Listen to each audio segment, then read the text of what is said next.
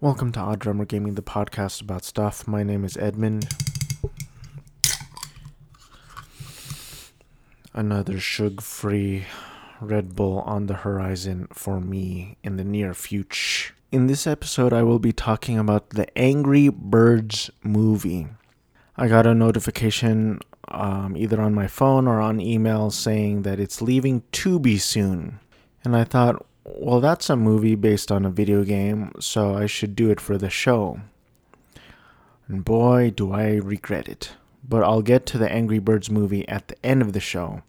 At the top of the show, I want to talk about a recent incident I had with Twitter. If you're new to the show, I've been trying to stay off social media for the most part. I have been off for the most part for about 6 months. I deleted Twitter, Instagram, and Facebook off of my phone for mental health issues. And I think Twitter is the worst. I just do.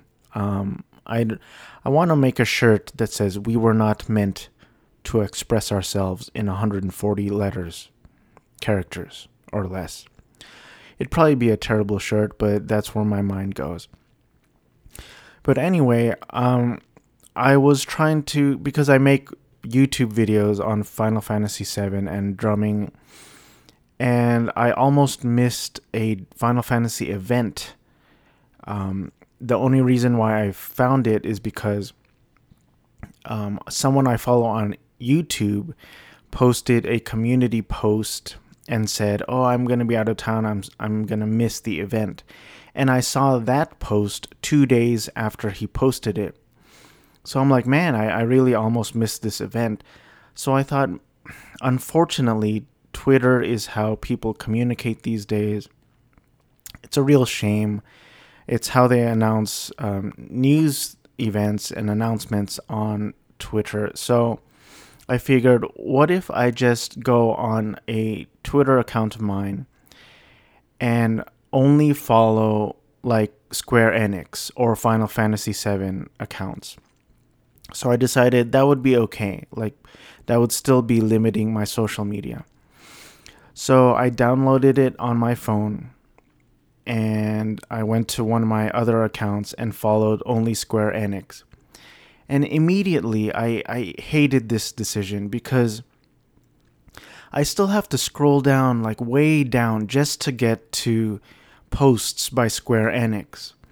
And then there's all these like accounts you should follow. Follow this account, follow this account. And then they show accounts that you don't even follow. Accounts that you might like. Accounts that you should follow. And I'm like, I don't want any of that. I just want to see posts by Square Enix, who is the only account I'm following. And immediately I was like, out. I'm like, this isn't going to work. I'm already agitated. I don't like this. So I deleted it off my phone again immediately. It's just not, we're just not meant to be. I'm just not meant to be on it. I guess what I can do is just log into my account on my phone occasionally and then scroll to see if there's news. Like, I would rather do that than have it on my phone because it was just such an annoying experience that, I don't know, I just hated it. Let's get to the news beat. The news beat on this show is where I talk about anything interesting in the news in terms of gaming or movies, TVs, just like geek news. So I'm looking at the gaming news, and I guess the big headlines for gaming news is the Samsung Gaming Hub. Let's just cluck, because it's Angry Birds. Samsung Gaming Hub, an all-new game streaming discovery platform now available on 2022 smart TVs and smart monitor series. So I wasn't familiar with this at all. I wasn't following this news article at all, but I got kind of excited because I have a Samsung TV. My wife actually won a 55-inch Samsung Smart TV from her work, and it's a great looking TV. It's pretty big. It's probably too big for our tiny room. But this article says it's 2022 smart TVs, so I don't think my TV counts. I guess you can play Xbox games on it. There's Stadia. I don't know. I don't know if this applies to me. I don't know if it applies to you. Hopefully some of you out there are able to access this Samsung gaming hub.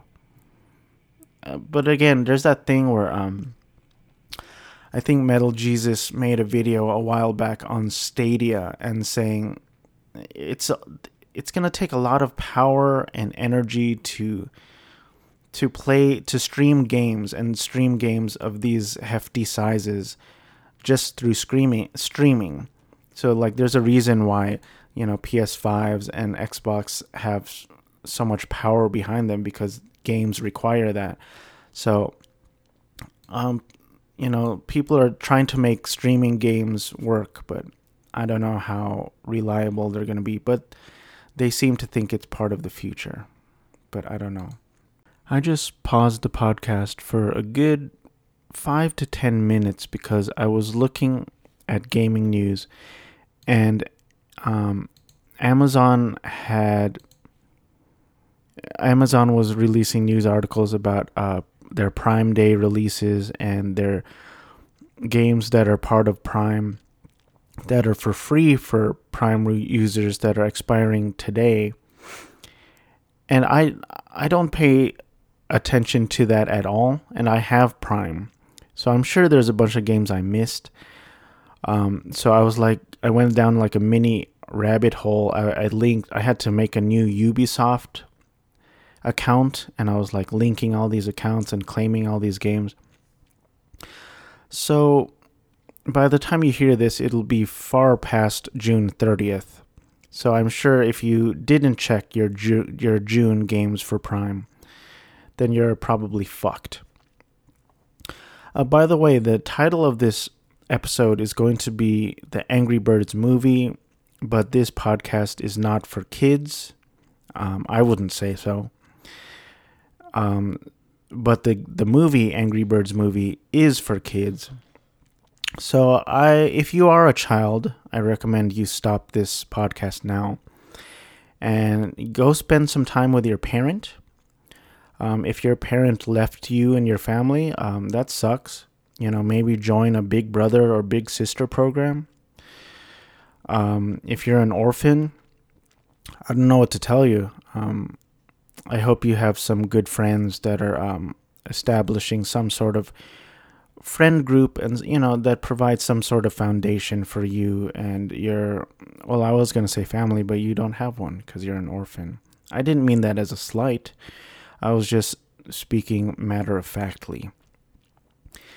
PlayStation Plus, I guess Crash Bandicoot 4 is coming. I have that on Switch, so I don't know. I think we can move on from gaming news. I don't see that much. I Google gaming news because I've said before, I don't really have any sort of gaming website that I go to. But in terms of movies, I've been checking out movieweb.com. I can't really say I like it or don't like it. I don't really have an opinion. I just read the headlines and then I go from there. I realize that lists are popular just because they're kind of fun to read through, but lists aren't really news. So I don't know why they shouldn't be part of the news beat. But what are you gonna do? But I clicked on best Tom Hanks movies ranked. So let's check this out. Let's see. 13, Sully. I really like Sully. My wife and I really loved Sully. We still reference... There's this scene in Sully where they're going up in the plane, and then I don't remember if Tom Hanks or Two-Face says birds, but every time we see birds, either I or my wife just goes birds. I guess you had to be there, or it's an inside joke. I think it's funny. My wife thinks it's funny. You might not think it's funny, but what are you gonna do? Sully, I would probably put higher on the list, although, maybe he wasn't the strongest point of that movie. It was just a really great movie. I want to watch that again. 12, Cloud Atlas, no comment. I haven't seen it. I heard he does some sort of brown face in it. Apollo 13, haven't seen it. Toy Story, I like a lot. That first Toy Story movie is very good. Although I remember rewatching it a few years ago, and I was a little disturbed when Woody he kept calling Buzz an idiot. Like, you idiot. I don't know. Obviously it doesn't bother me, but I was just like, this is a kid's movie. Why are you idiot? I don't know. It was a little weird, but a very good vocal performance for sure from Tom Hanks in the original Toy Story. At number 10, Toy Story, 1995. Number 9, Catch Me If You Can. I have not seen it. I believe he's doing a Boston accent. Number 8, Captain Phillips. Haven't seen it. 7, Big. If I have seen it, I don't remember it well. I should revisit it. I remember being aware of it as a kid, but I'm not sure if I've seen it in its entirety. But I know that's classic Tom Hanks. Number 6, The Green Mile. Haven't seen it. Number 5, Road to Perdition. Haven't seen it. Number 4, Castaway. Haven't seen it. Number 3, Saving Private Ryan. Haven't seen it. It looks like Vin Diesel is in this movie, according to this picture. Is that Vin Diesel? I'm gonna look up Vin Diesel. Vin Diesel. Do people think Vin Diesel is hot? I guess he kind of has a intimidating aura about him, like he's a man's man. Yeah, Saving Private Ryan. He played Private Adrian Caparzo. Good for you, Groot. Good for you. Number 2, Forrest Gump. All right, if number 2 is Forrest Gump, I'm going to guess what number 1 is. The only thing that comes to mind is the Polar Express. That's a joke answer. Philadelphia, I'm going to guess. Yep, number 1 is Philadelphia.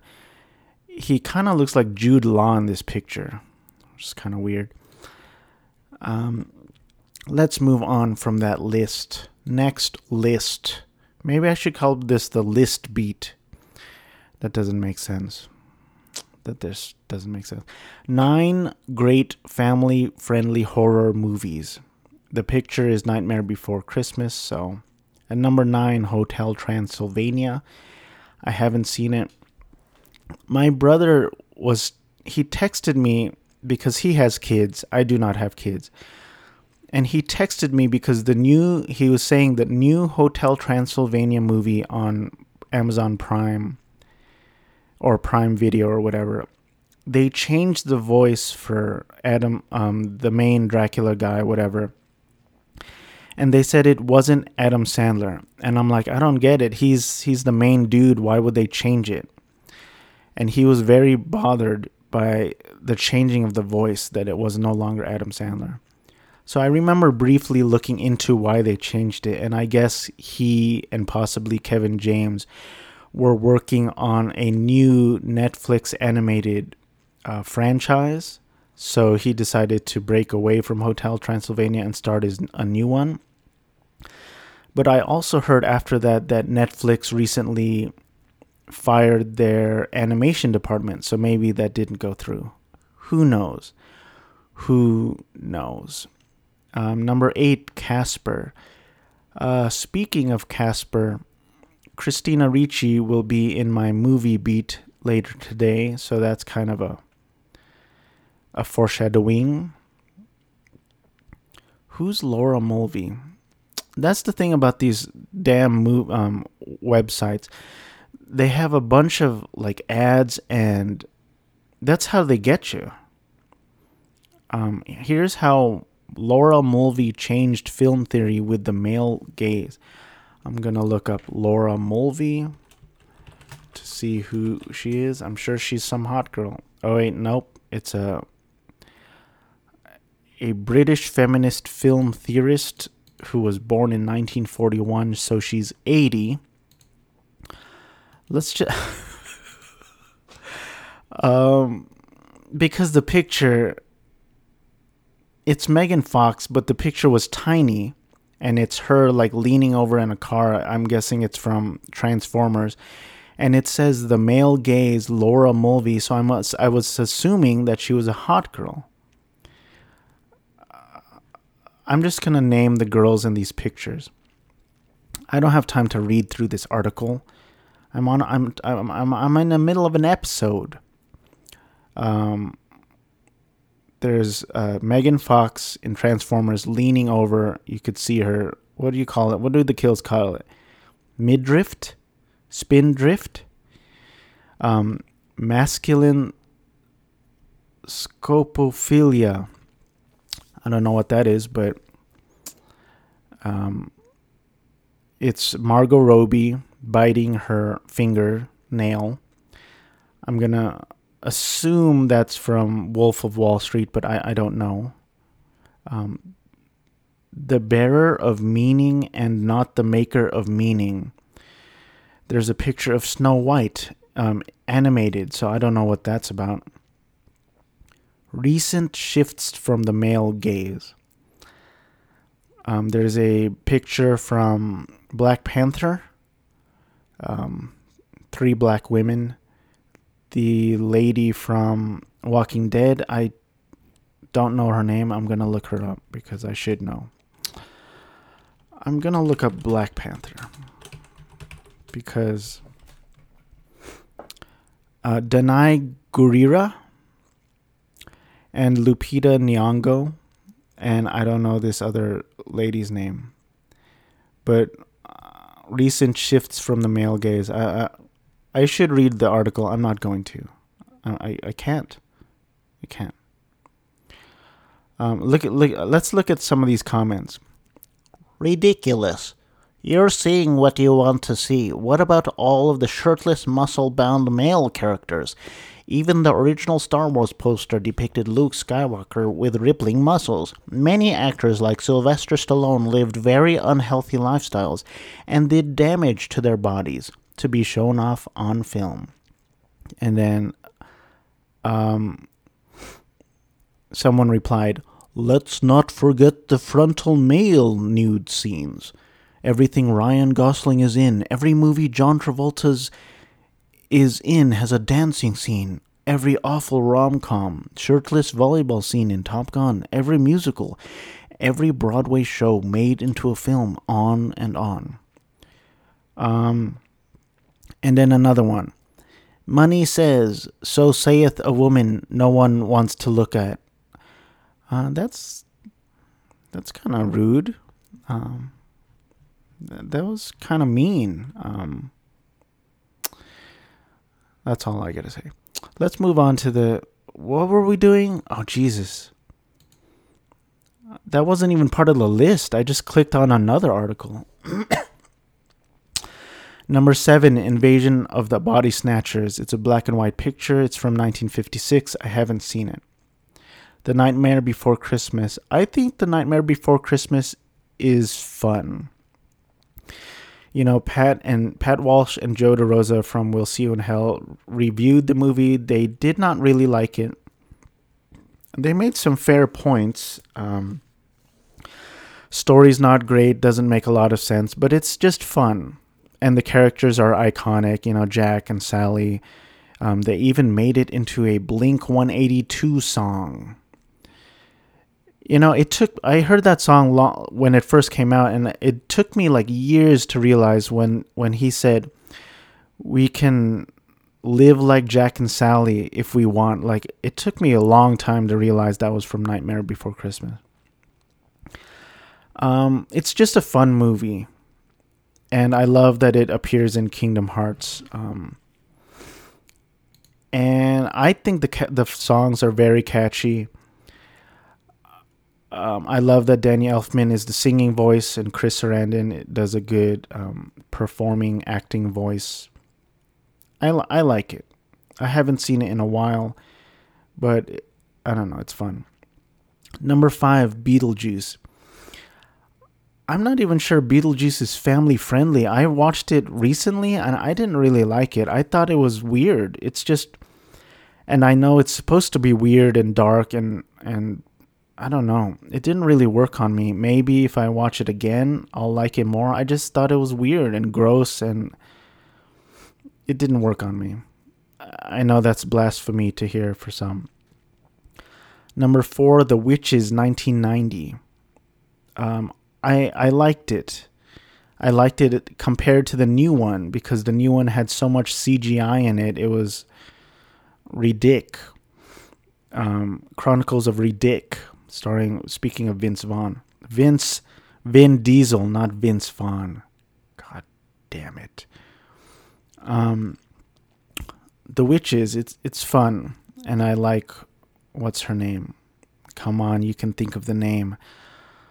I'm not going to think of the name at all. The role that Anne Hathaway played in the new one. God damn it, just give me the name.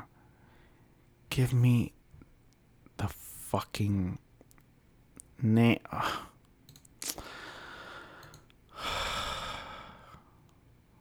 Where is the name? 1990. Angelica Houston. Jeez. Jesus Cristo. Number 3, Gremlins. I remember seeing it as a kid and being disgusted by the bubbling skins of the bad gremlins and the pustules and it's been a while since I watched it. And We'll See You in Hell has a very good commentary episode on Gremlins. Check that out. Addams Family, 1991. I want to revisit that as well. Pat Walsh always says it's very funny and it has some good dark jokes. And I want to see Raul Julia again because I liked him a lot in Street Fighter. And here's a second appearance of Angelica Houston on this list. Number 1, Jaws. Is that family friendly? I talked about it on this very podcast. I liked it a lot, but it's definitely, I don't know. It was pretty horrific. I guess maybe if you're like 10 or something. Because if I saw that as a kid, I would never want to go to the beach. I would never want to take a shower because I'd have a fear of water too. But that's your 9 great quote unquote family friendly horror movies. The best murder mystery comedies. Do we need to go through this? Let me look at the list. Let me just go through it real quick. Number 6, Who Framed Roger Rabbit. Number 5, Clue, Colleen Camp. Number 4, Kiss Kiss Bang Bang. Jeez, is that Michelle Moynihan? She looks good in this picture. Kiss Kiss Bang Bang. Kiss Kiss me.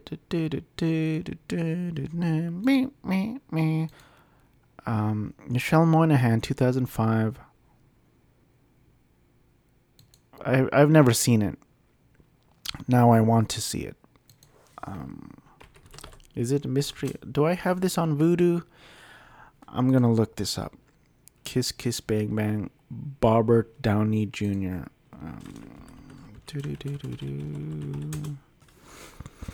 This podcast is great, right? Kiss Kiss Bang Bang. You like me typing? So for some reason, I purchased it on Vudu. I've never seen it. So probably I heard someone talk about it on a podcast, and I proceeded to purchase it on Vudu. Number 3, Hot Fuzz. I haven't seen it. Number 2, Manhattan Murder Mystery. Haven't seen it. Number 1, Knives Out. Did see it. I liked it. You know what's funny is I was just thinking of Woody Allen today because I have this habit, you could call it a bad habit, of I watch something and I like it, and then I buy a bunch of things related to that, and then I forget about it.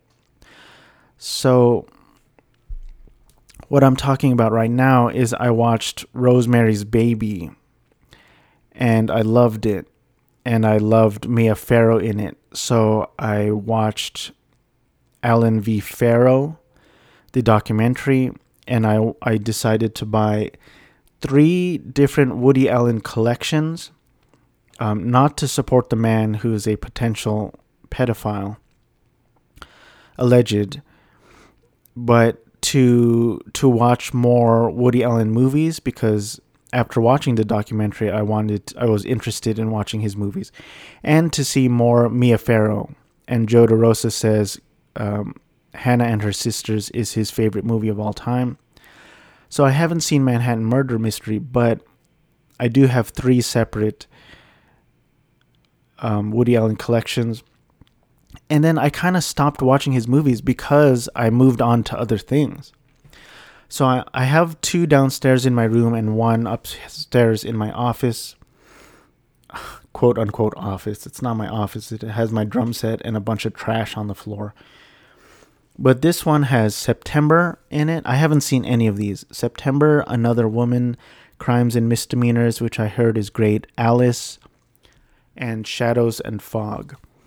I should resume my Woody Allen, Mia Farrow marathon, rather. Mia Farrow marathon, not Woody Allen.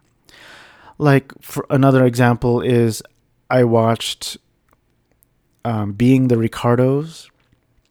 I didn't love the movie, but I watched the documentary. I forget what the documentary is called, but it was directed by Amy Poehler, and it kind of had me reminiscing about Lucy, and I remember how much I love Lucy, and I actually bought the I Love Lucy collection. I haven't seen 1 episode of it. That's something I do a lot. So I'm on this Best Murder Mystery Comedies ranked, right? Not only are there links to other articles on the page, which I get, you got to have all opportunities to click for more traffic. Yeah, I get it. It's a technique. YouTube does it too. Everyone does it. But there is a full-on tiny window of an interview going on. And I got distracted because, like, I saw Barbara Crampton. I'm like, what's this about? And, like, this is why humans have a shorter attention span than goldfish. I don't know if that's accurate. Maybe not shorter, but it's getting close if we haven't surpassed it. We did it to ourselves. I clicked on this 6 seasons and a movie, Community movie could be on the horizon, according to Joel McHale. I liked Community. There are some episodes of Community that I think are like classic episodes of TV. My favorite episode of Community is the Remedial Chaos Theory. I think that's the name of the episode. And it's my favorite because Gillian, what's her name? God damn it. Jacobs, right? Gillian Jacobs keeps singing Roxanne, and that's my wife's name. So my wife's never seen an episode of Community, but I showed her that episode, and it's a very funny, entertaining episode. You can watch that episode without having watched any episode of Community, and it's still enjoyable. Gillian Jacobs, she's 39 years old. She went to Juilliard. She got her Bachelor's of Fine Arts. She is a teetotaler. What's a teetotaler? A practice of promotion of total personal abstinence from alcoholic beverages. Good for you, Gillian. And I think I speak for most of the world when we all want to pronounce your name Jillian. It doesn't say anything about a personal relationship to anyone else, so I don't know if she has a partner or children. I'm curious.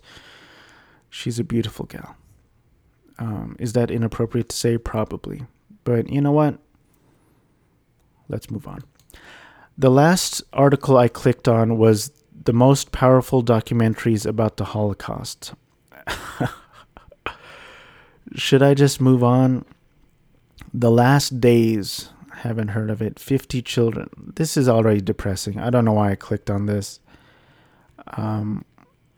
There is Many Like Us. Sounds like there's wrong grammar in that. Hashtag Anne Frank parallel stories. What the fuck is that? Genocide. Shoah. One survivor remembers Hitler's children. Speaking of Hitler, Hitler's going to make an appearance in my movie beat as well. So I'll get to that. Let's move on with the show. Let me look at my list here. Music beat, I got nothing. As I've said before, music doesn't really speak to me these days, so I don't have a lot to talk about music, although I am still scheduled to go to a Saves the Day concert in August. Chris Connolly is still allegedly a terrible person, but I enjoy the music. Selfishly, I'm going to see. I'm also going to a Thrice concert, but I've already talked about that. The gaming beat, where I talk about the games I've been playing, I'm continuing with Super Mario Odyssey. I pick it up and play every now and then. It's a good game. I like it. I want to talk briefly about Sonic. I probably talked a little bit about this in my Sonic the Hedgehog episode, or Sonic the Hedgehog 2 episode, but Sonic, to me, the franchise definitely pales in comparison to Mario, of course, in my opinion. Maybe some people disagree with that. But Sonic, I'm always rooting for the Sonic franchise. I have the nostalgia for Sonic, but every time I try to play it, it's too fast for me, and it's just not as fun as playing Mario to me. It's not even close. But I'm always rooting for Sonic, and I'm glad that there are many new fans because of the movies. I enjoyed the first movie. I did not enjoy the second movie. And now there's going to be a Sonic the Hedgehog 3, and there's I think a Sonic spin-off. So I'm glad that Sonic is, succeeding, quote unquote. So Sonic Origins came out. And here's the thing, Sonic, they announced Sonic Colors a while back, and I got excited for whatever reason. I pre-ordered the special edition that came with the Baby Sonic keychain. It came out, I played it a little bit, and I stopped after a few days. It's like, I'm not into the games, but I want to be, I desperately want to be. So here comes Sonic Origins, which is remastered versions of Sonic the Hedgehog, Sonic 2, Sonic CD, and Sonic 3 and Knuckles. And it's $39.99 on the Switch, which for me is a lot of money, and I'm drowning in debt. But I got it. And I will say I am enjoying it. I'll pick it up and play one stage, and then I'll put it down. And that's fine. That's fine enough for me. It's fun. That's really all I have to say.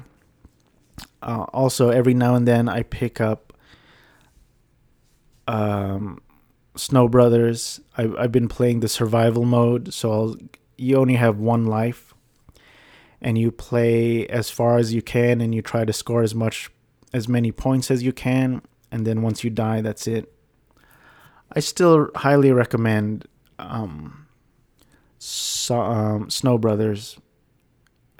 And Sonic Origins is fun. I haven't tried the other games yet, but I look forward to it. I wish they gave a physical release, because I vastly prefer physical releases. Also, in the gaming beat, I recently purchased Death's Door on Switch. I'm excited to check that out.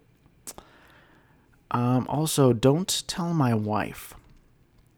But I've been highly curious about the PlayStation Vita. I owned a PSP. I still own it. I haven't touched it in a while. My favorite thing to play on it is Kid Chameleon, which was part of some sort of Sonic compilation. And there's no real reason for me to play Kid Chameleon on the PSP because it's available on the Switch. I also like Patapon. Patapon is fun on the PSP, but I've been curious on the PS Vita, and I always look on Google, I look on YouTube, best games, and none of the games ever really speak out to me. Is that the phrase? That's not the phrase. That's definitely not the phrase. But I don't know. I'm just curious about it. I didn't have a PS Go or PSP Go, and I'm curious about this PS Vita. I've been seeing videos with like Metal Jesus Rocks where he says him and Kelsey, I think, and they're saying like Sony abandoned it, which is a shame. And I saw a comment that said, if they just let us use SD cards or micro SD cards, it would have been a big hit. But instead, they used proprietary Sony PS Vita memory cards, which were very expensive, which I don't know. I don't know what happened. I'm happy that Steam got in there with the Steam Deck. It's something to talk about. It's something new, and it's fun to. It's the more competition there is. It's fun. It's fun to be a part of that. The video game industry. I was very sad when Sega had to bow out of the console wars. I can't remember if I talked about this stuff already, but also, don't tell my wife, but I paid $5 to reserve a Steam Deck, and I want to play Final Fantasy VII Remake Intergrade on a portable device, and I'm very excited. But I guess it's, according to reservation, in order of reservation made, so I don't know if I'll be able to get one. But we'll see. There's a reason why I have a whole segment on this podcast called Edmund's Sad Stuff, where I talk about things that bring me further into financial ruin. Which I can't think of anything. Well, yes, I can. I recently bought a Black Snake Moan Blu-ray. I'll talk about that in the movie beat. I think that's all I have for Edmund's Sad Stuff. Let me look at my Amazon. I recently paid to have my air conditioning fixed at my parents' house.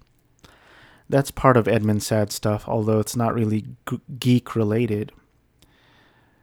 I purchased Career Opportunities Blu-ray. Is that exciting? I also purchased Father of the Bride 1 and 2 because I'm excited to check those movies out again. I always thought those were funny, but I'm excited to show my wife those two movies.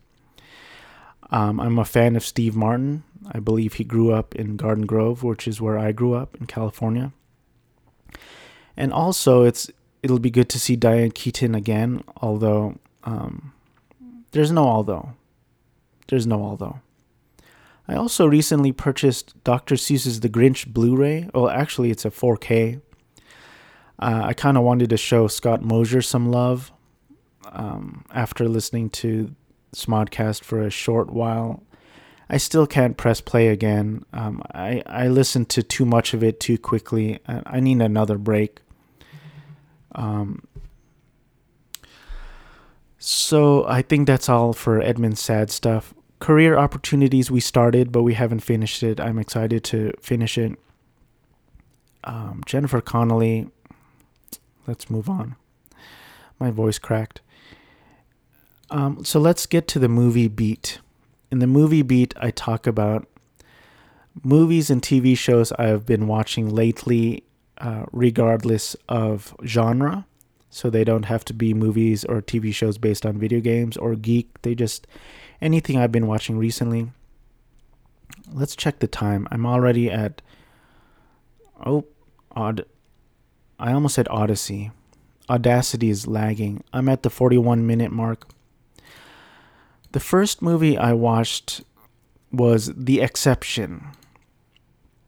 I'm looking at Wikipedia. The Exception is a 2016 romantic war film directed by David Leveaux in his directorial debut and written by Simon Burke, whose name is not clickable on Wikipedia.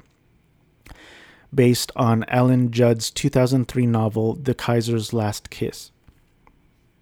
The film stars Jai Courtney, Lily James, and Christopher Plummer. The plot is a fictionalized account of the life of exiled Kaiser Wilhelm II. So, I'm going to try to give a synopsis of the movie, but I'll be honest, I was kind of relatively checked out for the first hour or so of this movie. I felt it was kind of boring, kind of dull.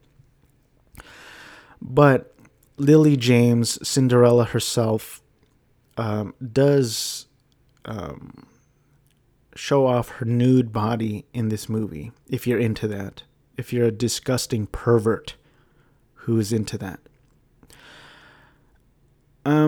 Here's the thing. So this movie is about... It takes place during World War II. And if I'm not mistaken, the first scene that Jai Courtney... So Jai Courtney plays an officer, a captain. And he first enters the house, like Christopher Plummer's residence. And Christopher Plummer is an exiled Kaiser Wilhelm II. And the first introduction they have is Lily James plays Maika, who is like a maid or something, a servant of the residence. And she opens the door and they kind of just look at each other for a few seconds. No words are exchanged. And later on, or a couple scenes later, if not the next scene, Lily James comes to Jai Courtney's room. He opens the door and he says to her, "Come in." And she comes in and they just look at each other. And I believe his next words to her are, "Take off your clothes." And she just kind of looks at him and then he says, "Please." And then she does. I'm like, is this how the real world works? Is this how you get women? You just look at them, pierce them with your stoned eyes and go, "Take off your clothes, please." And then they do it. I've never tried it. I've never thought to try it. But she does take off her clothes. And they move closer together, and then she pushes her backside onto his person, and then she bends over. I'm like, what the fuck?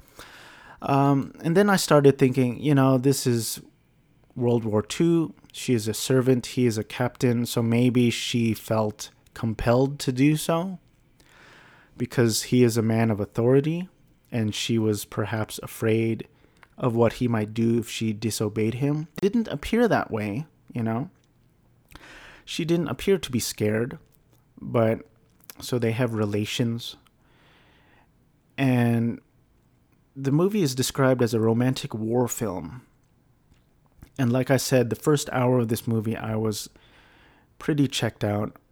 Let me check out David Laveau.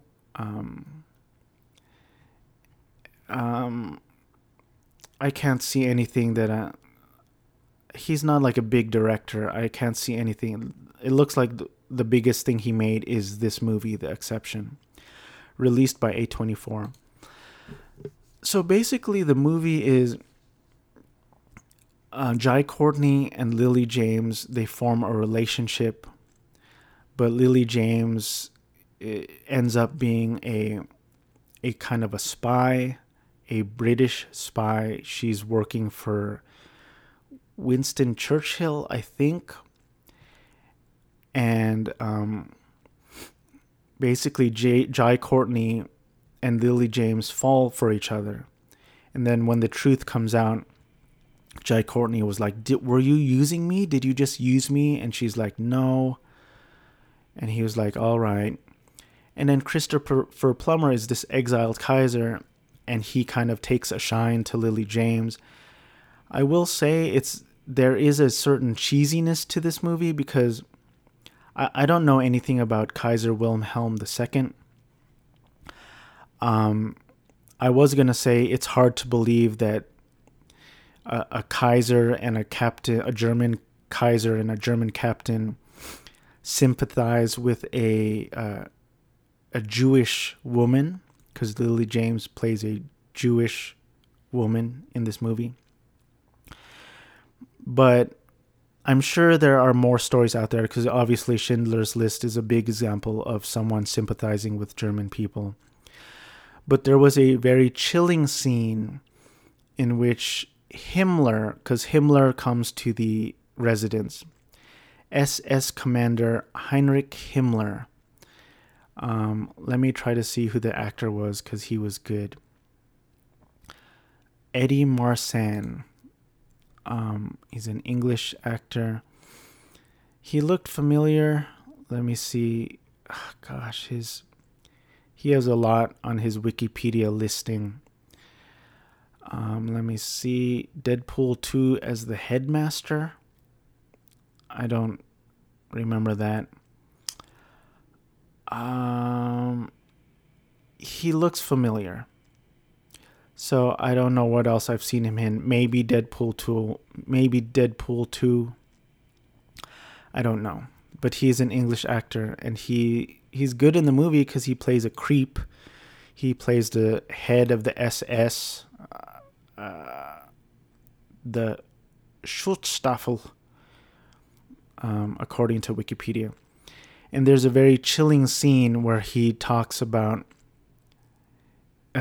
it's if this makes it, trigger warning about the Holocaust, but he talks about how they were euthanizing disabled children, and they were like, even with the injection, I shouldn't try a German accent, but if it comes out, it comes out.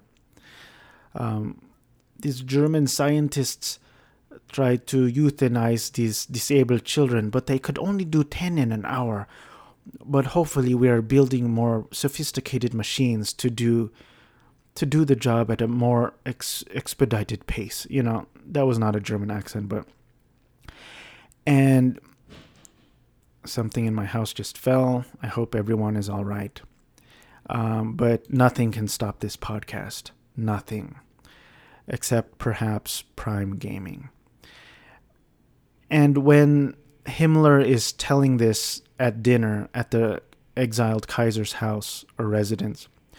Both the Kaiser Wilhelm II and Captain Jai Courtney are like bothered by this. So it shows that not everyone is behind, Hitler. And again, I'm sure a lot of people in Hitler's army were ruled, like, they didn't want to be shot, they didn't want to be killed, so they just followed orders. But these two people didn't agree with Himmler. So Himmler comes to the residence and he basically tells the Kaiser that, we are going to reinstate your rule, you can come back to Berlin. And he's like ecstatic about it. But then he tells Captain Jai Courtney and his buddy that this is a deception. This is only to bring out everyone who supports the restoration, and then we're going to, I guess, kill them. So then Jai Courtney, his heart grows 3 times bigger than it is, and he's like, he essentially tells the Kaiser that it's a deception.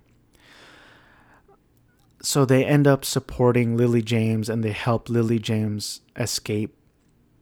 So again, it's kind of a little cheesy, but a little touching at the same time. And both the Kaiser and Jai Courtney, they help her escape, and she ends up pregnant. I'm assuming it's with Jai Courtney, because that would be kind of fucked up if she's pregnant but with some other dude. But Jai Courtney sends word to Kaiser Wilhelm that she's still alive. She made it out to Britain. And it's kind of a happy ending. So, I don't know. It was an okay movie. And, I'm a big fan of Lily James. What's funny is I remember seeing... Because the first time I saw Lily James was in the trailer for Cinderella. And I remember seeing that trailer... And, what's the word? The asshole part of me was like, I don't like this trailer because I don't think Cinderella is pretty enough. Which is, obviously a terrible, arrogant thought. I shouldn't even be saying it out loud, but I'm trying to be honest here. And then my wife wanted to see Cinderella, and we both loved it. And to this day, I think Cinderella is definitely one of the best Disney live-action movies, if not the best. And if it's not, it's only second to maybe Jungle Book. But it's definitely up there. I would have to watch Cinderella and Jungle Book back to back. But Cinderella is way up there. I really liked Cinderella. And I loved her in it. And then now I'm just a big fan of Lily James. I should watch that Pam biopic, Pam and Tommy, even though Pat Walsh said it's not good. But so it's always nice to see her, and it's nice to see her here as well. Sorry if I spoiled the ending to Exception. So, check it out if you want to see a quote-unquote happy ending of a movie that kind of deals... It doesn't deal with the Holocaust directly, but it does deal with the same time frame as the Holocaust, So, worth watching? Sure. Jai Courtney, I remember Pat Walsh referred to Daniel, the James Bond guy, Daniel Craig, as a piece of meat. And that's kind of how I feel about Jai Courtney. I don't think he was great in this, but he was kind of played a intimidating captain type, and he played it fine. No one's doing a German accent really. Maybe Christopher Plummer kind of. That always bothers me. I'll just try to be real quick with this, but I hate when there are movies that, for example, Schindler's List, like, they wouldn't be speaking English, but the whole movie is speaking English. And I understand you want as many people to watch this as possible, and you want the path of least resistance for people to watch and understand the movie to be accessible to most. I get it, but I hate it because, they wouldn't be speaking English. They would be speaking Polish and German. I apologize if that's not accurate to say. But even like, I was fascinated with the 33 miners in Chile. I was fascinated. I couldn't sleep at night. I was watching the live footage of them rescuing the 33 Chilean miners. I was like, damn, this is awesome. And then they come out with that biopic with like Lou Diamond Phillips, I think. And they're all speaking like English, but in a, I guess, Chilean accent. I'm like, I have no interest in watching this. And I loved that in Shang-Chi and the Legend of the Ten Rings or whatever, I love that the first 25 or 30 minutes, they're straight up speaking Mandarin, I think is the language.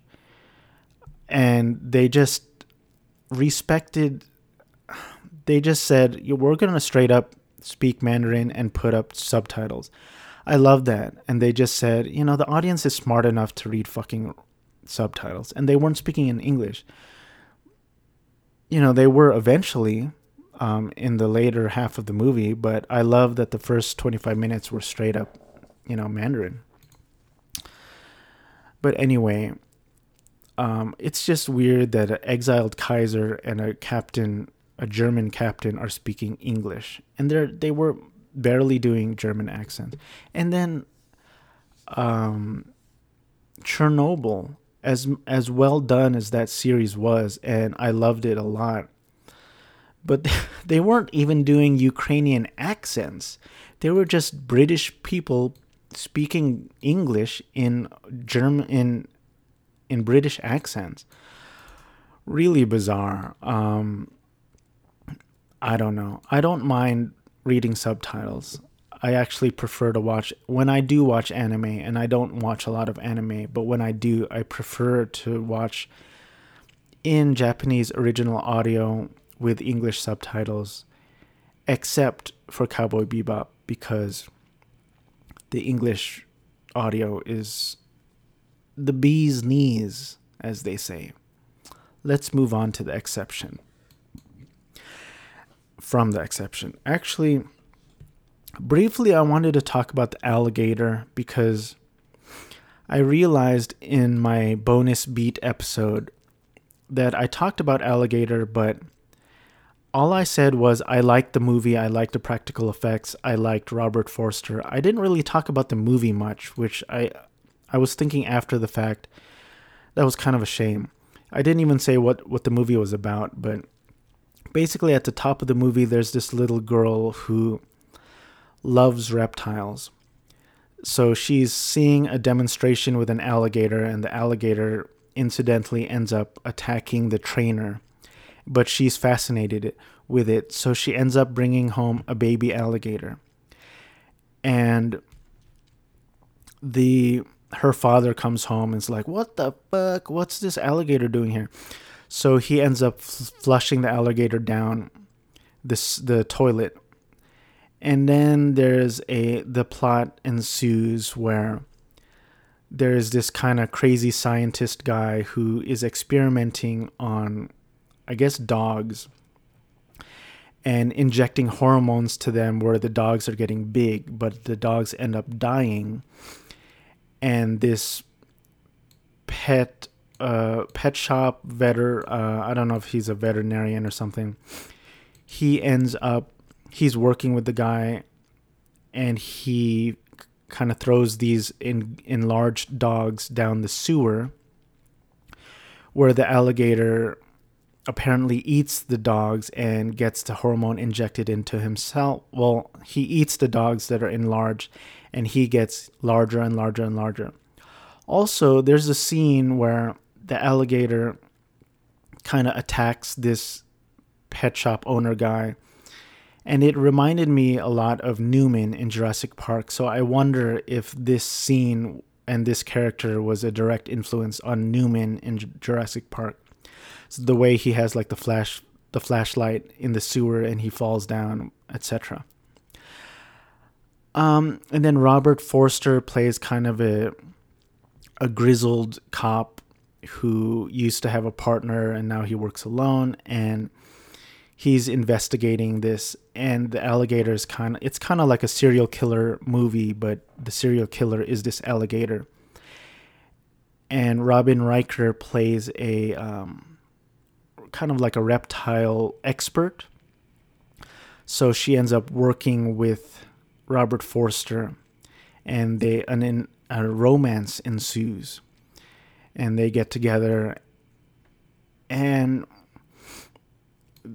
they have to take this very large, gigantic alligator on, and they have to kill it eventually because it keeps killing people. And it's a fun movie, and I love the practical effects, and I recommend it. And Joe DeRosa liked it so much that he bought the movie on Amazon. I don't know if I'd ever watch it again, but I liked it. It was fun. I liked the practical effects. Next, I finished The Working Girls. The Working Girls is a 1974 sexploitation film written and directed by Stephanie Rothman, starring Sarah Kennedy, Laurie Rose, and Cassandra Peterson. The plot summary on Wikipedia is one sentence. It's 3 women sharing an apartment in Los Angeles are all endangered by the men in their lives. That's not a very good plot summary, so I know anyone can edit this, but whoever wrote that should be shot. Again, I would never condone violence, but whoever wrote that sentence should be shot. Not dead, but just, stunned, maybe. So, the only recognizable name in this is Cassandra Peterson. But first, I want to talk about Stephanie Rothman because she wrote and directed this. This is her description on Wikipedia. Stephanie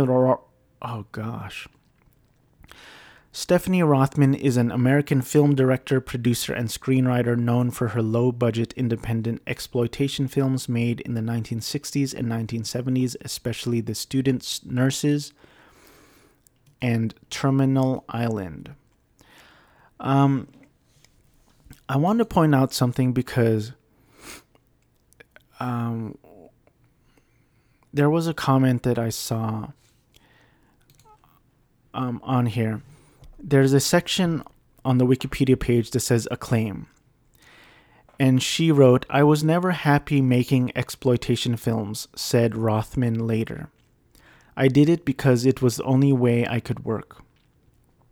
However, her movies have come to receive much critical appraisal, particularly from feminist writers such as Pam Cook and Claire Johnson. She was honored with a retrospective at the 2007 Vienna International Film Festival. So, this reminds me of the movie I watched. I think it was called The Big Dollhouse with Pam Grier. And Pam Grier, and I don't claim to speak on behalf of women, and I don't want to be offended by women. But there was a scene in that movie where she was groped behind prison bars, and this guy, full on touches Pam Grier and gropes her breasts through the prison bars.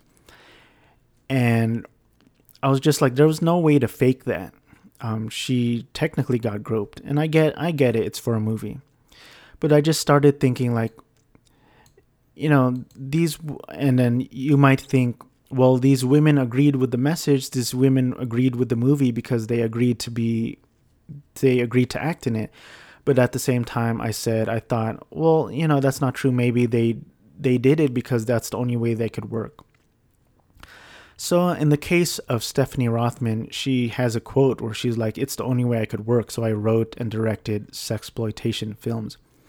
And I know that's not all women, and that's not all women who work in film. Some people genuinely write and direct projects that they like and they want to make and they enjoyed. But I'm just pointing it out. The Working Girls it's not a good movie. I'm going to go ahead and say, I will say it's a a bizarre movie. It has some absurd scenes. The writing is not great, I'm sorry to say. Sarah Kennedy plays the main character. Her name is Honey in the movie. Years active, according to Wikipedia, is 1971 to 1981. So apparently she's out of the game.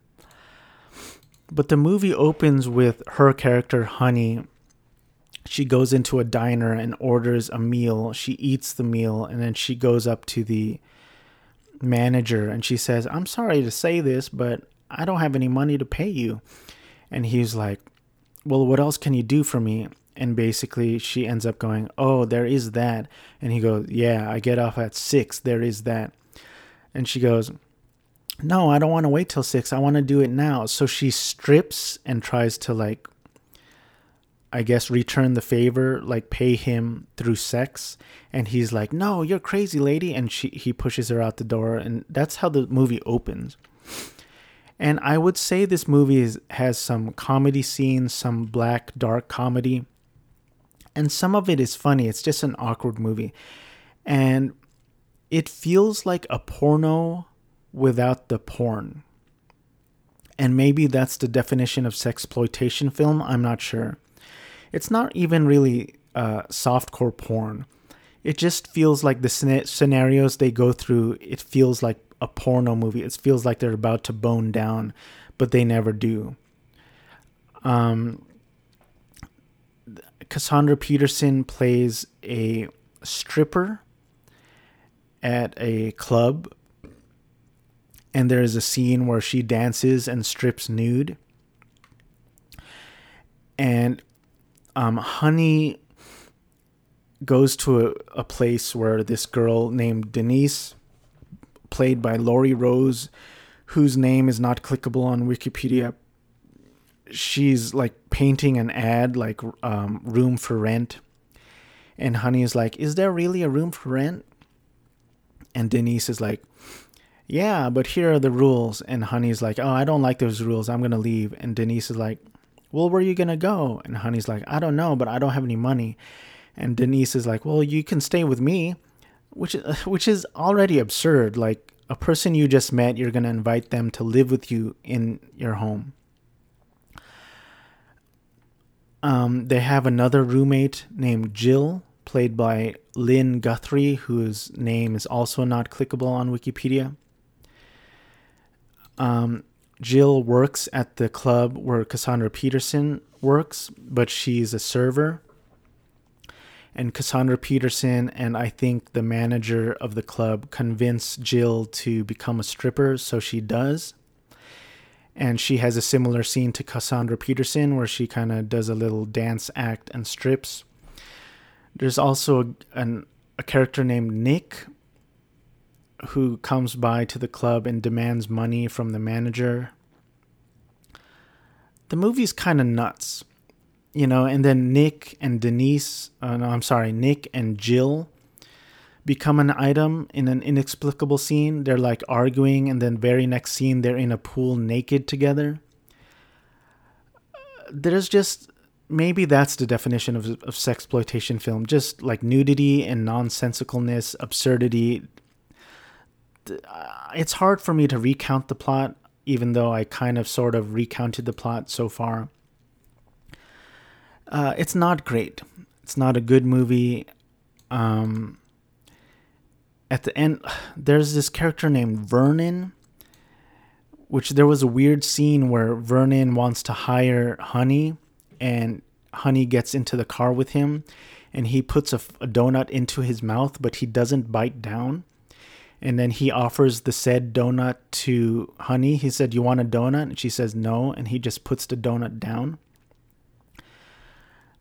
The movie is just kind of absurd, but there are some laughs in it also, and there's nudity if you're a sick pervert and you're into that. I don't know anyone who would watch movies with nudity in it. Like, seriously.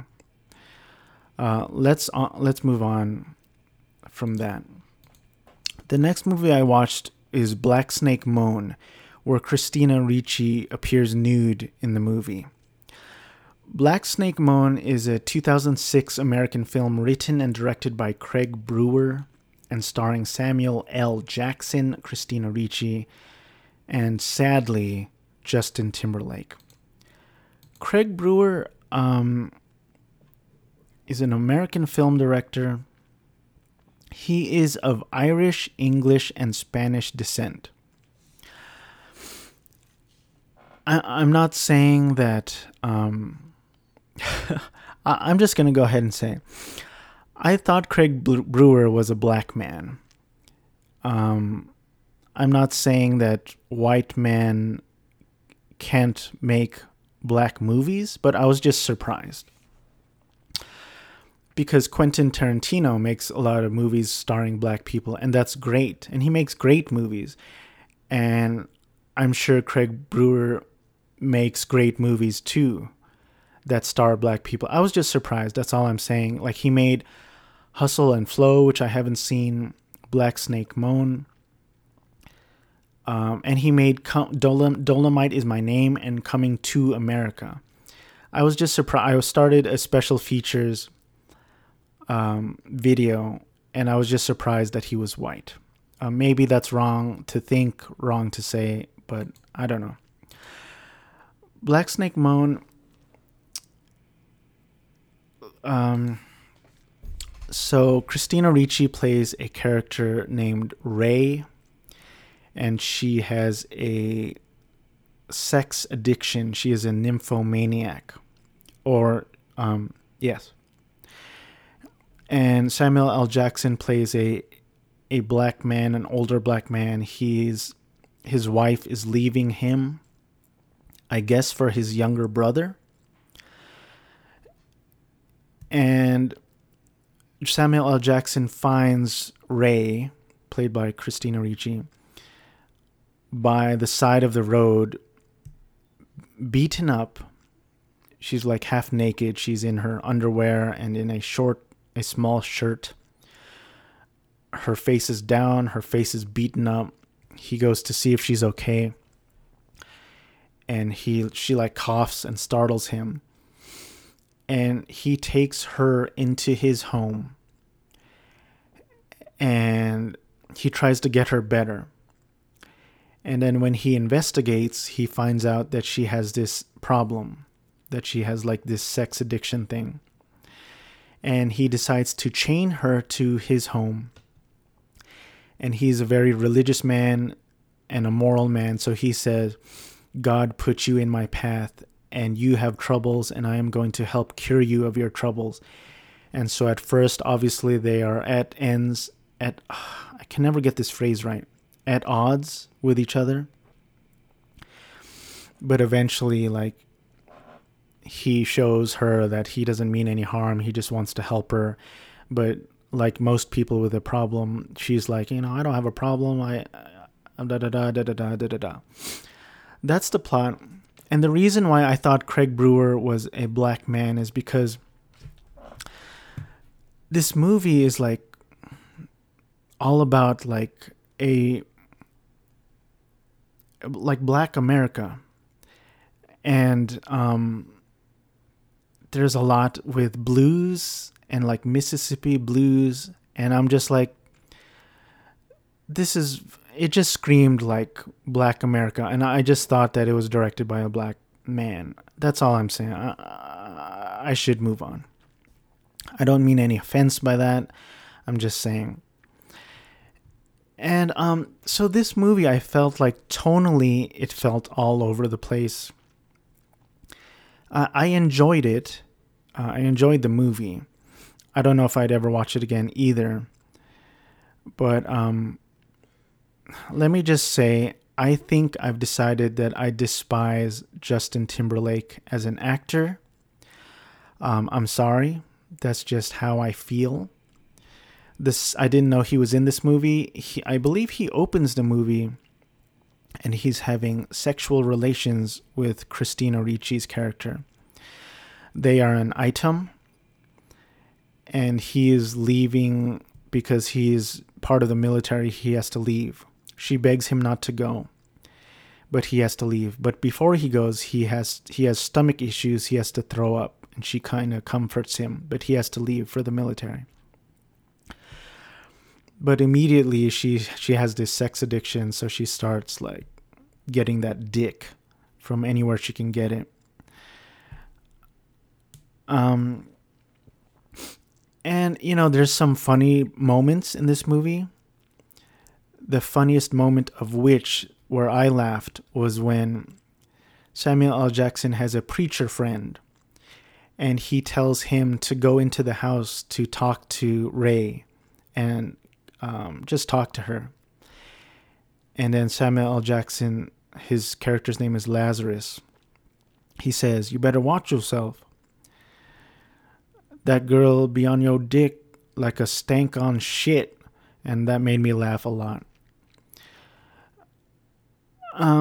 So there's some funny moments in this movie. But then this movie, there's a scene where Ray confronts her mom at like I don't know if it's like a 7-Eleven type thing. And she just wants her to acknowledge that she knew. Ray doesn't want her mom to apologize. She doesn't want her abused, because she was abused. That's another thing. She has a history of abuse. Like her father abused her, I guess, as a child. I'm assuming sexually assaulted her, raped her as a child, which led to her having this kind of sexual addiction because she can't separate her thoughts with the action, and she like needs sexual attention from anywhere she can get it. So there's a scene where she confronts her mom. She's like, "I don't need an apology from you. I just need you to admit that you knew. Just admit it." And then her mom's basically like, "The only thing I want to admit is that my parents were right, that I shouldn't have had you." So Ray gets super upset and starts beating her like with a mop. I think a mop. And then Samuel L. Lazarus comes in and saves her again. There's a lot of this movie where Lazarus is straight up performing songs, and he performs at home by himself. He performs for Ray at his house. He performs for people at his friend's bar. He plays guitar while Ray sings that Sunshine song. This little light of mine, I'm gonna let it shine. So there's like a lot of music in it. So that's what I'm saying. There's a lot of different tones in this movie. There's like, it almost feels like music videos at some point. It feels like a psychological drama when she's confronting her mom. It feels like a comedy sometimes because there's funny moments. There's a young black kid who goes into his house, doesn't know what's going on, and then Ray can't help herself. She takes off her shirt, and then presumably they have sexual relations, coitus, if you will. And I was curious to see how old this kid was, because I was assuming he was a child, 16, 17 maybe, but I think this might be the only movie he has been in, so there's not a lot of information of his name is like Neiman or something, Neiman Marcus, and I don't know how old he was. I'm like, is there a pedophilia scene in this movie? I don't know. I couldn't find out. But in terms of performances, Samuel L. Jackson is always good. Christina Ricci is always good. Back to Justin Timberlake. I don't like him as an actor. To be fair, I didn't give him a chance in this movie because I didn't want to give him a chance in this movie. He was the worst thing about, is it Shrek the Third? I don't like his voice speaking. Like, he should just stay with him as a musician, is my opinion. Sexy Back.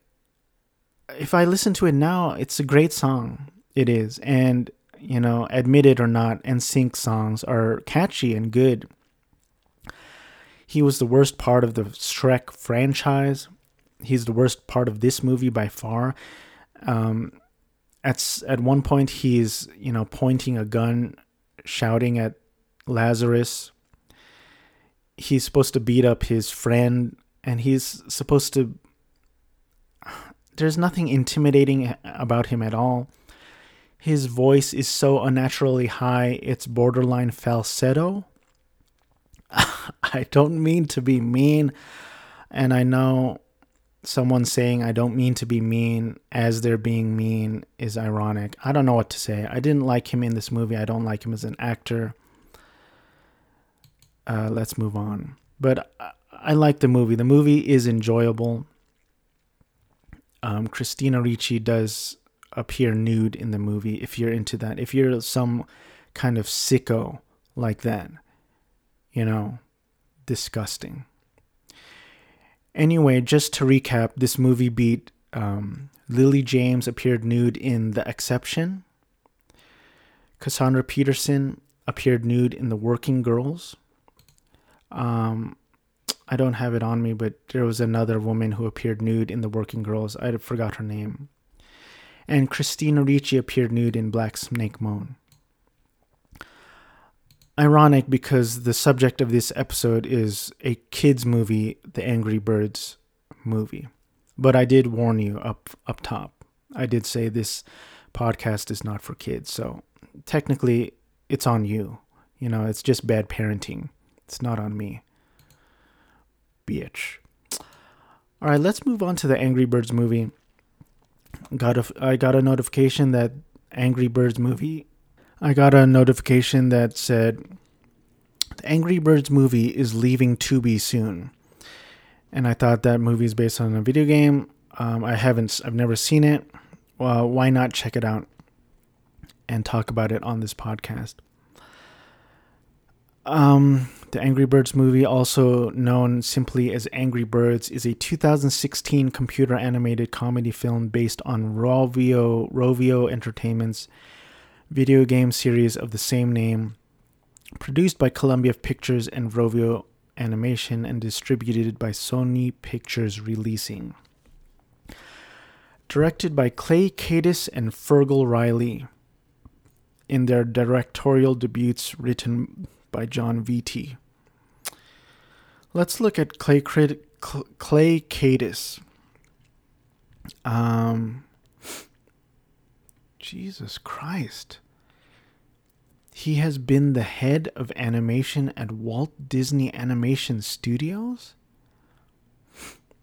What the fuck?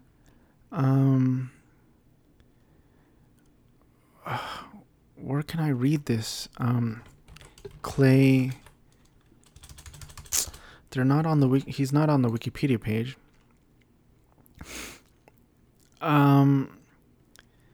So he directed the Angry Birds movie directorial debut with Fergal Riley. He directed The Christmas Chronicles. It says he has been the head of animation at Walt Disney Studios. He became the head of animation. Okay, he left the studio in 2013. The reason why I'm confused by that is because I did not like the Angry Birds movie. I thought it was quite bad. So how is it possible that the guy who was the head of animation for Walt Disney's Animation Studios for 19 years directed this bad movie? Fergal Riley is an Irish film director, storyboard artist, voice actor, and an animator best known for directing the animated film The Angry Birds movie. That's his biggest credit, is this movie. Written by John Vitti, he sounds familiar. He wrote a lot of Simpsons. 1990, Bart the Genius. He wrote a lot of early Simpsons. All right, I don't know what went wrong with this movie, but I had a rough time with this movie. Let's go through the cast list. The film features the voices of Jason Sudeikis, Josh Gad, Danny McBride, Maya Rudolph, Kate McKinnon, Sean Penn, Tony Hale, Keegan-Michael Key, Bill Hader, and Peter Dinklage. All right, so let me try to get through this. The movie opens with Jason Sudeikis' character named Red. I guess he's doing this job where he's supposed to deliver a cake to a birthday party. And it's a whole slapstick comedy sequence where he's trying to get there, and he's like falling and tripping and getting flung. And then by the time he gets there, he's late. He dresses up like a clown, and then the parent's like, "You're late." And when he opens the quote unquote box shaped as an egg with the cake in it, there's a squirrel eating it. And the opening I thought was very dumb. There's a gluten joke in the opening. He's like, "I busted my butt to bring this gluten-free cake here in a timely manner." What is gluten-free? What does that mean anyway? What is gluten? And I'm like, isn't this supposed to be a fucking kids movie? Why is there a gluten joke in the beginning of this movie, in the opening of this movie? And then right after this, I think the title card comes out, if that's what you call a title card. I don't think it's called a title card. I apologize for calling it a title card, but it says the Angry Birds movie. And then the next scene is set in the Birds equivalent of a courtroom. Why is there a courtroom sequence in a children's movie? This is what I don't get. Like, again, going back to John Vitti of Simpsons fame and Clay Cadis of Walt Disney Animation Studios fame and director Fergal Riley. This is how you open your movie? And I don't care that it's the Angry Birds movie, a PG children's movie. I'm gonna call it out. Like, I don't care. I'm not. I don't know. Let's proceed. There's a courtroom sequence that's very dumb, and then he's sentenced to anger management class. Red is sentenced to anger management class. The worst thing about this movie by far, I think, is the puns. I was so disturbed by the puns at the top of this movie, because the worst one of all is Red says, "Pluck my life." Clearly a pun for fuck my life. Again, this is a PG children's movie, and I'm not saying I was offended by it. I'm saying it's disturbing that they put in "pluck my life" in a kid's movie, because kids are obviously gonna think it means fuck my life. A bunch of chicks are crossing a crossroad, like a bunch of chicks, and then Red goes, "Have you ever thought about bird control?" Which is obviously a pun for birth control. At one point, pigs are taking selfies of themselves, and they go, "For the Instaham." Just recalling all of these puns is exhausting for me. I really hated all of the puns. They're by far the worst part of the movie. This is the thing, though. Red, for me, that I can think of, is the worst main character in all of children's animation movies, for sure, that I can think of, but possibly the worst main character of all time. And that's the thing, like, they were trying to characterize him as Red, an angry bird. But I don't even think he was all that angry. He was like Chandler. He was very quippy, very sarcastic, very rude, very annoying. But he wasn't very I wouldn't consider him angry. Like, he got angry at times, but this is at the beginning of the plot summary. Red, an angry bird, has been an outcast from Bird Island ever since he was a hatchling due to his short temper and his huge jet black eyebrows. Like, when I think of angry, when I think of a good example of an angry character, I for some reason I automatically think of, I can't think of his name. I'm looking it up. The main character from Up. Carl. That doesn't ring a bell. I guess his name was Carl. Carl Fredricksen. But I mean, I don't even know how long it was, but let's say a 5-minute perfect intro. They show a little bit of his history as a kid. They show his love for Ellie, and then they show spoiler. I won't spoil Up for you, but it's a great movie. But they show it's so short and beautiful and concise, and they show how why he's angry and why he's an old, grumpy, angry man at the beginning of that film. And they do the complete opposite job in this movie. Red he's just annoying. And I didn't think there was anything redeeming about his character. And I think they tried to show it, like they showed flashbacks how people made fun of him because of his eyebrows, and they would call him Eyebrows. And I guess that's why he's now an angry bird, but I wouldn't characterize him as angry. I would just say he's annoying, sarcastic, and quippy. And he always has, I mean, it's basically Jason Sudeikis. The way he talks, like, obviously he voices the character, but Jason Sudeikis, every character he's ever played, that's Red. But he's not, like, angry. Like, he's not, I'm sorry for constantly referencing Disney films, Disney and Pixar films, but they know how to write a story. But Lewis Black, that's anger.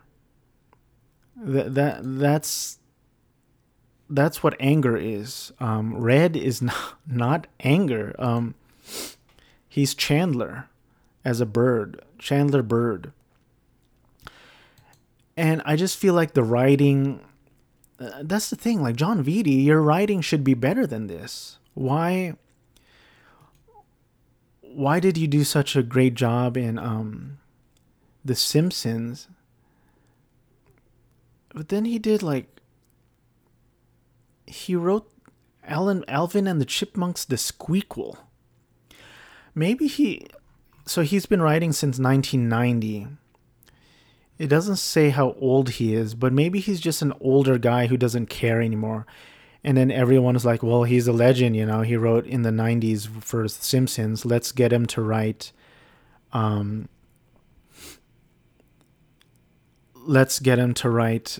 Angry Birds movie. And then John Vitti's like, in his bathtub, if he gets a call, he's like, oh, what? You want me to Angry Birds? Okay, I'll write it while falling asleep. I think the writing in this movie is pretty terrible. And I don't care that it's a children's movie, because Disney and Pixar has proven that you can write movies that are not only enjoyable for children and adults, but they can be written in an intelligent and in a solid way. And this movie is the opposite of intelligent, opposite of solid. And there are pivotal moments in this script that I just thought were egregious, because the pigs coming to this bird island is it's so fucking random. There's no hint at these pigs coming. There's all this stuff at the beginning about Red needing to go to anger management class, and they introduce the rest of the birds, the angry birds. So there's Chuck, played by Josh Gad, who's just very fast. He's hyperactive, who can move at hyper velocity, according to this Wikipedia. And Bomb, who can explode, played by Danny McBride. There's also Terrence, who just speaks in grunts, who's played by Sean Penn. I don't understand why they cast Sean Penn in this role at all. He doesn't say one word. He just grunts. He does sing a little bit at the end, but that was sung by Nolan North of Uncharted fame. So this role by Sean Penn, it reminds me of Vin Diesel's roles as Groot, which that's actually more substantial, because he could at least say Groot in different inflections, like, I am Groot, I am Groot, I am Groot. Like, and then Sylvester Stallone, his performance as the King Shark in the Suicide movie. But Sean Penn literally growls and grunts. So I don't understand his casting in that role at all. So there's some scenes in anger management class. And then one day the pigs come to the island. There's no foreshadowing. There's no explanation. They just come to the island. And then Red is not suspicious of these pigs at all. He's just continues to do his quips, and he's irritable, and he's sarcastic. And then the leader of the pigs, played by Bill Hader, King Leonard, he ends up flinging Red. He flings him away, like with a slingshot or something. And he ends up in front of the ship. And again, there's no clue that Red is suspicious or anything. And then because Chuck, the Speedy Bird Gonzalez, comes over by Red because he's super fast, and then he goes, You wanna sneak onto the ship, don't you? But I mean, I get that it's a children's movie, but you have to have basic stuff in there. There should have been moments where Red was like, I don't trust these guys, or why did they come here? They do that later, but there's no clue why. There's no hint that Red is suspicious and wants to get on that ship, until Chuck goes, You want to sneak onto that ship, don't you? And then Chuck speeds back, and then he comes back to the town, and he comes back and he goes, Bomb is coming. So the three of them sneak onto the ship, and then they realize that there's a gang of pigs hiding on the ship. And then so Red comes back and he goes, Hey everybody, I snuck onto the ship and there's a bunch of the pigs there. Like, he needs to explain himself, but the rest of the birds are like, You snuck onto the ship, so they boo him. And then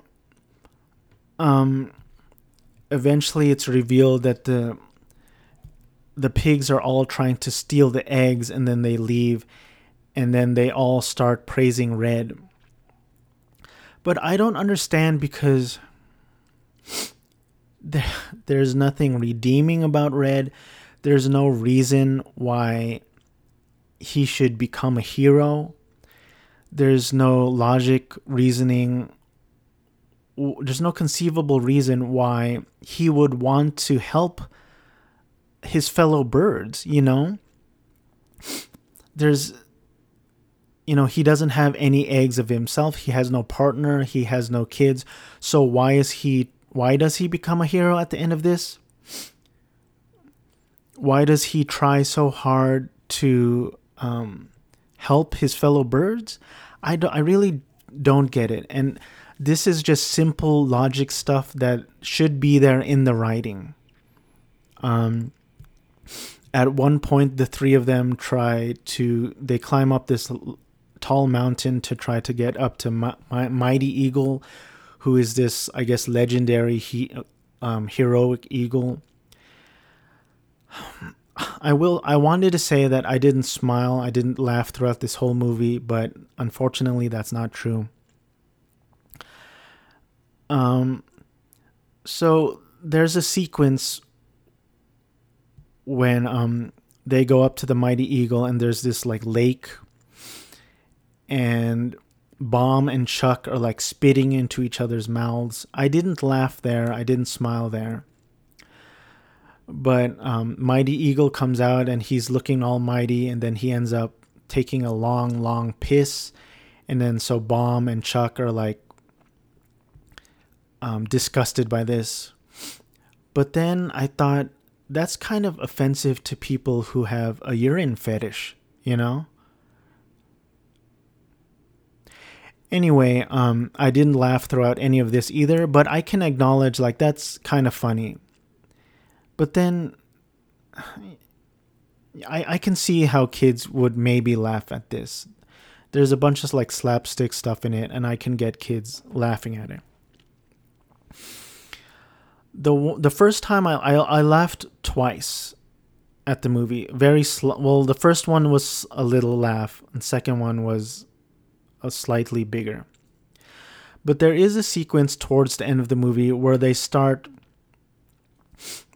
So the pigs steal all the eggs and they leave, and then the birds build their own boat and they go over to Pig Island, and they start flinging birds towards the castle, King Leonard's castle. And that sequence is kind of cool. I'll give it that, And I didn't play the game a lot, but I am familiar with the game where you fling the birds over to the pigs and you have to destroy buildings, whatever. So the end sequence is kind of cool. But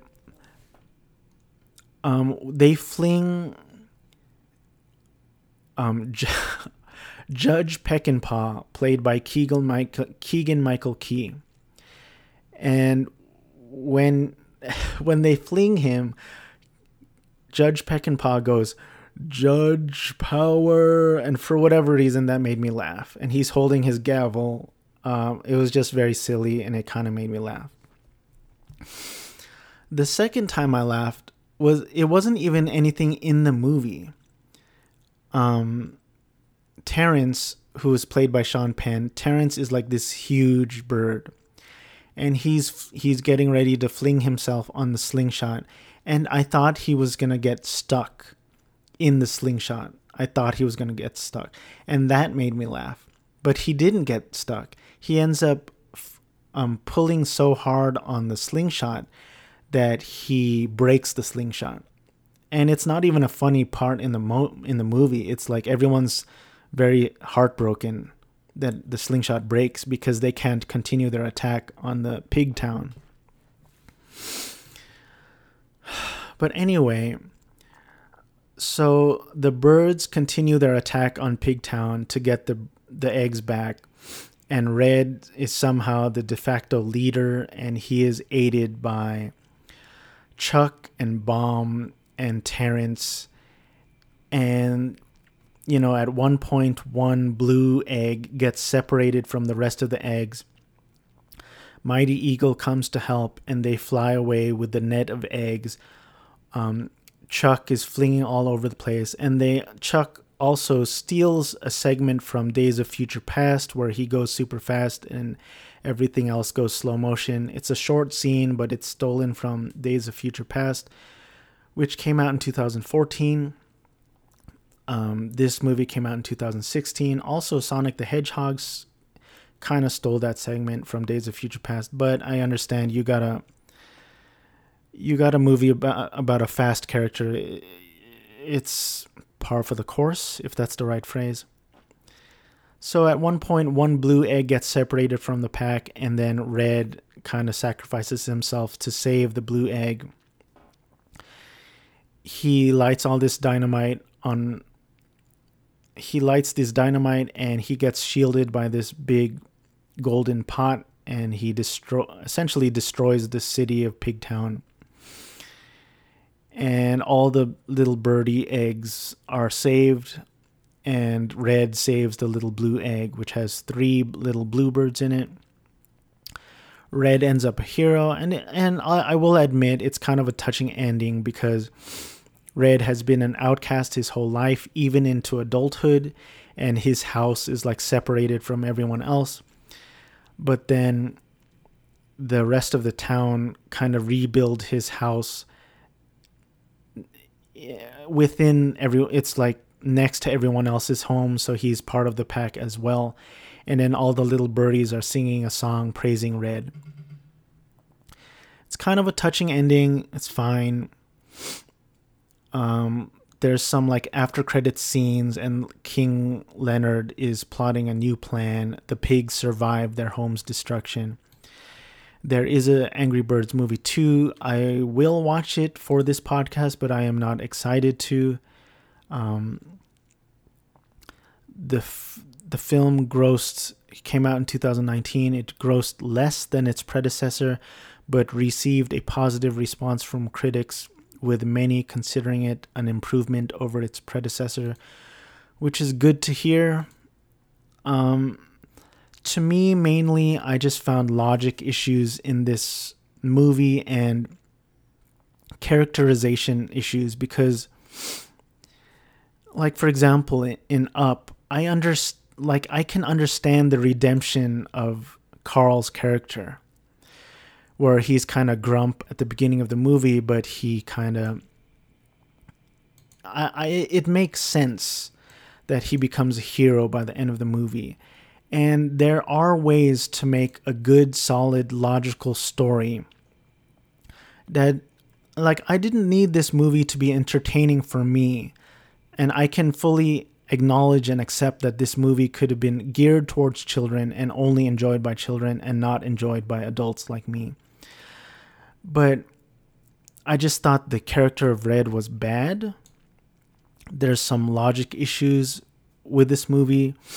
I don't understand. It didn't make sense for him to even become a hero at the end. It didn't make sense to me. There's nothing in his character that would motivate him to help his fellow birds. At one point, he's like, "We need to save our eggs." I'm like, you're not part of this. You were always mean to these birds. Why do you even want to help them? You're a prick. You're a prick, Red. You're a fucking prick. I cannot recommend this movie. I think there are parts that kids would enjoy, and I think kids would enjoy the end sequence where they're flinging birds into the pig town. And if you want a movie that I would recommend where they take a game with essentially very little plot and made it into a great movie, I always recommend Rampage. There was some story bits like in the text, but basically it was giant animal monsters destroying buildings, and they made it into a very fun, entertaining movie. I think kids would enjoy this movie, but I also think this movie is kind of insulting to children's intelligences, because I could imagine young kids going like, "I don't get it. Red's an asshole. Why is he helping the other birds?" I don't care that I'm overthinking the Angry Birds movie. I don't care. I can still watch it and think about it intelligently. I think that's part of the fun of this podcast. But I will watch the Angry Birds movie 2, hopefully not anytime soon. That's all I got. I didn't like the movie. If you like Final Fantasy VII, please check out youtube.com/odddrummergaming. If you like drums and video games, please check out youtube.com/drumj8. Thank you for listening. I hope everything is well with you. Take care of yourselves. Stay cool. It is rather hot right now. I hope everything is okay with you and your partner and your friends and family and your pets especially. Don't abandon your fucking friends. I hope your pets are well and thriving. Please, don't be red. Don't be a fucking prick. Don't be a sarcastic, quippy, irritable asshole like Red is in the Angry Birds movie. Thanks for listening. Say hi to your pets for me.